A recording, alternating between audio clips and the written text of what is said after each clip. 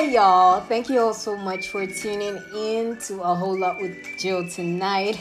My name is Joe, and I'm really excited to have you all here again tonight. A new episode was due yesterday, but due to some technical issues, I could not publish a new episode, so I'm truly sorry about that. But yeah, today we're taking a cue from the last episode, which was titled The Social Media Debate. So if you missed that, feel free to, just go check that out. Click on the pin tweet on my Twitter page. Scroll through to find a dedicated thread for A Whole Lot with Joe. And if you scroll all the way to episode 10, you'll find this particular episode I'm referring to. So we are talking about use of social media today. So yeah, I just want to start with a prelude on why this topic or why this subject is really important.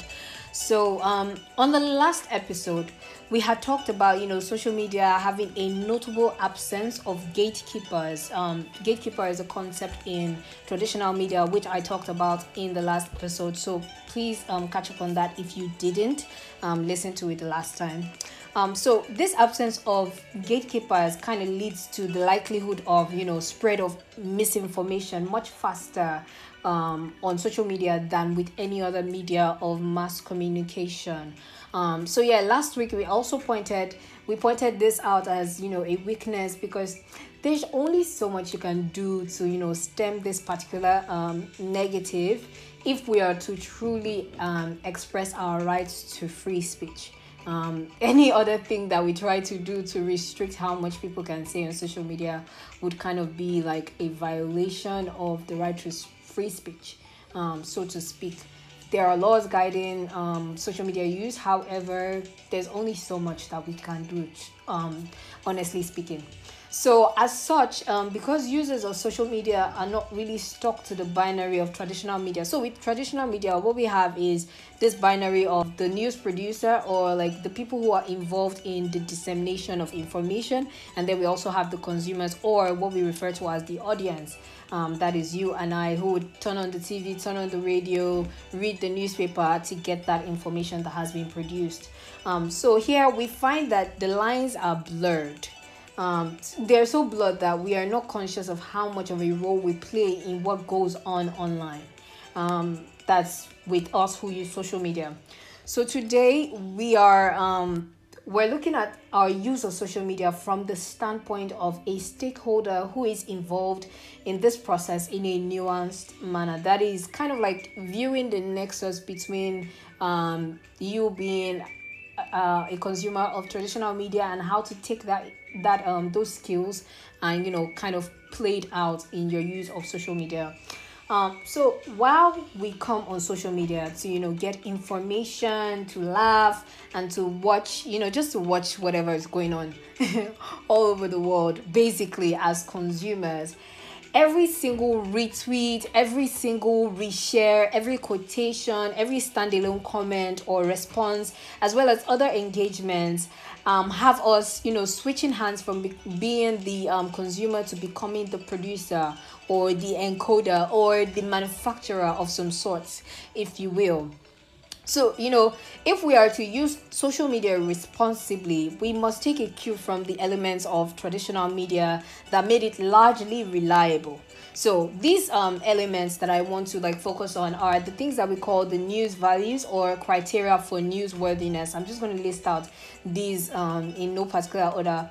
We have timing or timeliness. Timeliness means how it's basically that story being expedient to be told. Something just happened. You know how you have breaking news? Yes, breaking news. The factor for a breaking news is really the timeliness. So we have timeliness, we have significance, that is the likelihood of that information affecting, or the event in that information affecting how many people or different people's lives. We have proximity, we have geographical proximity, which is how close people are to the area where that story is situated. Or we have emotional proximity, that is so for example, if we say some soldiers have died in Maiduguri today, right? People who have family members who are in the armed forces who have been deployed to Maiduguri, that is kind of proximal to them, because yes, they might live in Lagos, but that story matters to them because they need to know whether their family members or some of the people that have been affected. So that's another angle of proximity.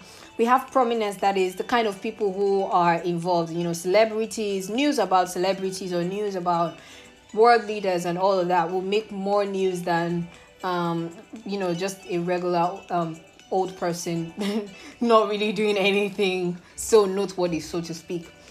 We have human interest, that is things that are bizarre. Those also qualify as newsworthiness. Then we have conflicts, fights will always make the news. And then we have currency.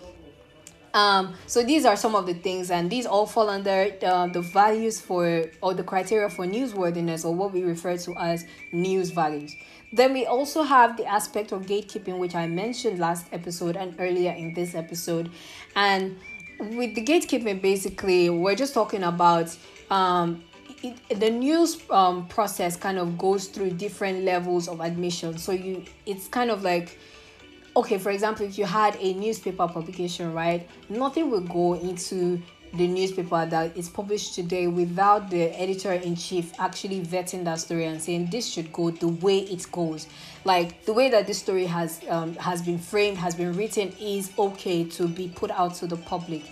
This is a form of gatekeeping. Some stories that have already been sourced out on the field by reporters or by journalists will not make the news.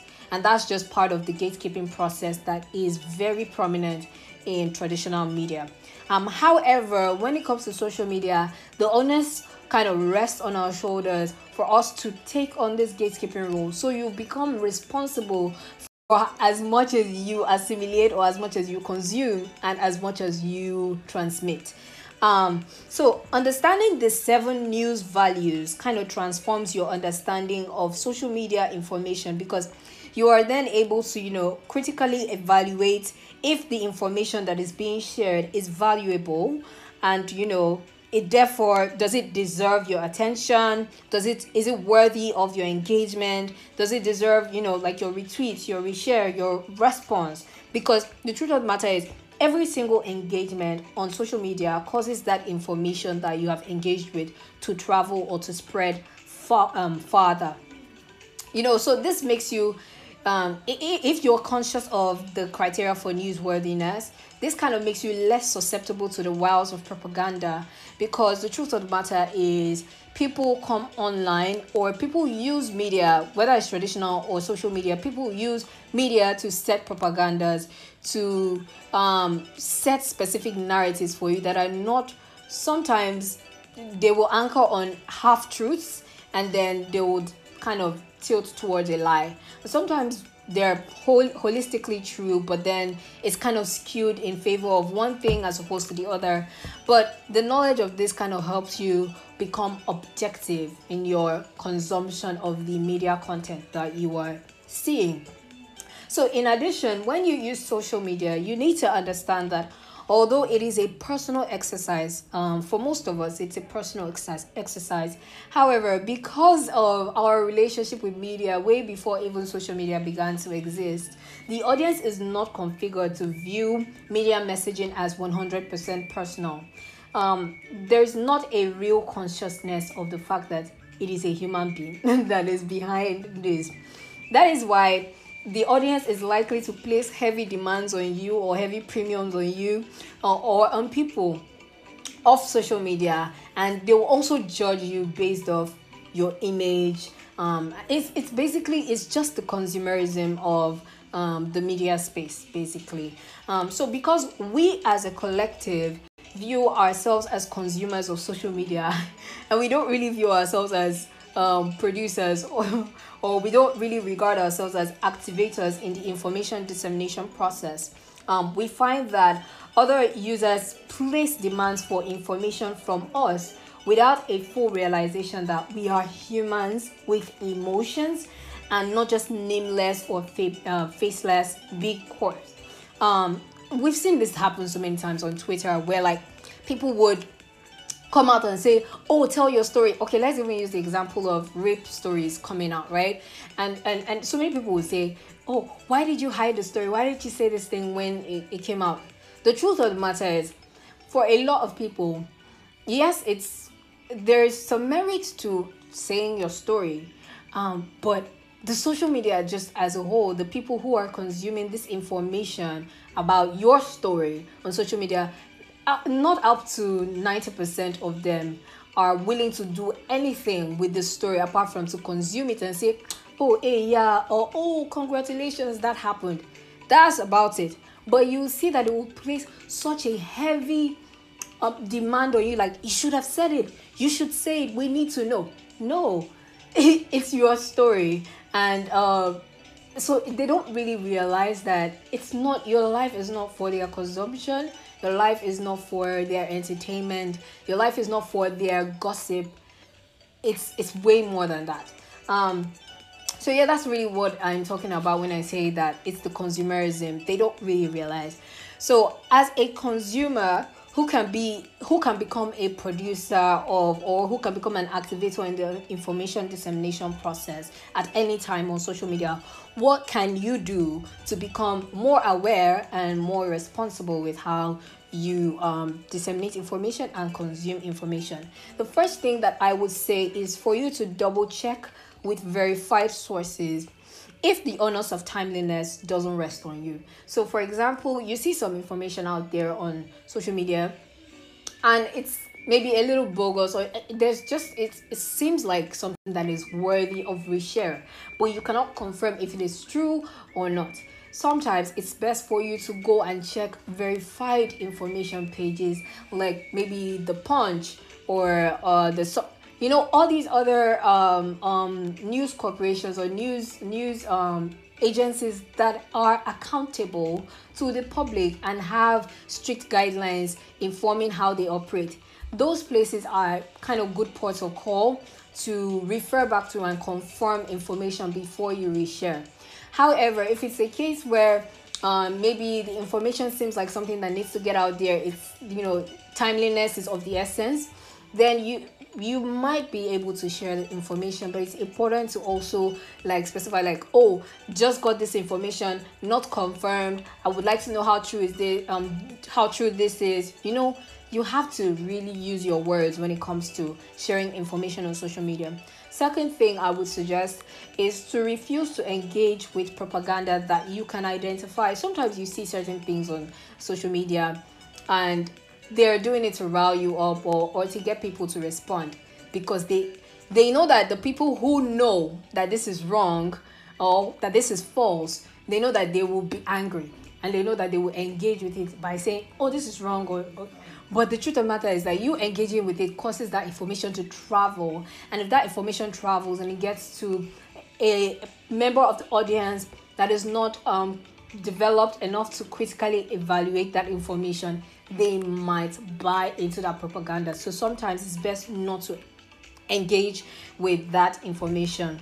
However, if you must engage with it with facts. So if you want to say this is a lie, that's great. Talk about why this is not a lie, just put pointers and all, so that whoever else is seeing it, either by virtue of the comments or by virtue of your quote tweet, can refer to other alternative information that kind of leads them to the truth. Because you have to divert them. If you're drawing their attention to the lie, you have to divert them from the lie to the truth. The third thing is to embrace diplomacy. I know we're in a world where everybody says call it what it is and everything, but the truth of the matter is sometimes in the world where we are today, only half of the truth or only 1/10 of the truth comes to the fore, and a lot of it is hidden on the back burner and we don't know about it. And when you have a consciousness that you don't have all the information, it is okay to withhold your comment. It is okay to reserve your comments and to not say anything about it. And if you must say something about it, it's okay to express your what's the word, your reservations, oh, I'm not really certain about this, I'm not really certain about that, and all of that. But sometimes the easiest thing to do is just to keep quiet, because with the way social media is, if you say something and you say I'm not really certain and somebody else has already bought the story, they'll, like, they'll come for you and say, like, how can you say you don't know when, like, we've seen the, there's just a lot. There's a lot that can happen. However, these are my guidelines, but apart from these, there are other better known guidelines for how we engage with information on social media. One of such is to refrain from giving legal advice without confirming whether it is, applicable in that context that you're referring to. Second thing, do not in any shape, way, or form, did they say size? Do not suggest or endorse illegal activity. Third thing, desist from theft of intellectual property, whether it be, violation of copyright laws or, every other form of theft of intellectual property. And if you're not informed enough about this, please read up, confirm if, whatever you're doing with regard to somebody else's, content is in line with the laws that guide that kind of content. That's before you share it or whatever. The fourth thing is, do not transmit content that is defamatory or constitutes an invasion of another person's privacy. I don't think I have to explain this. And the fifth thing I'm going to mention is to avoid sharing unsolicited or unauthorized advertisement or content in general, including your nudes and your porn. Stop it. Anyway, there are so much more, but I believe that with these few, you'll get the point that I am driving at. So with this, we've come to the end of yet another episode where I talk about media and communication practice, and I truly, truly hope that you've learned something new. If you have, don't forget to, like, retweet, comment, and share with other people. Also, feel free to catch up with other episodes. Like I mentioned earlier, click on the pinned tweet on my Twitter page. Scroll to find the dedicated thread, and scroll through. You enjoy episode 1 to 11. Just enjoy. Or you can scroll to the bottom of this thread, look for the anchor link in this thread, and just go through from there to catch episodes of this wherever else you listen to your podcast, whether it's Google Podcast, Spotify, Apple Podcast, wherever else. Just feel free to do that. So with that, thank you guys once again for another amazing time, and have a wonderful week ahead of you. Bye. Mwah.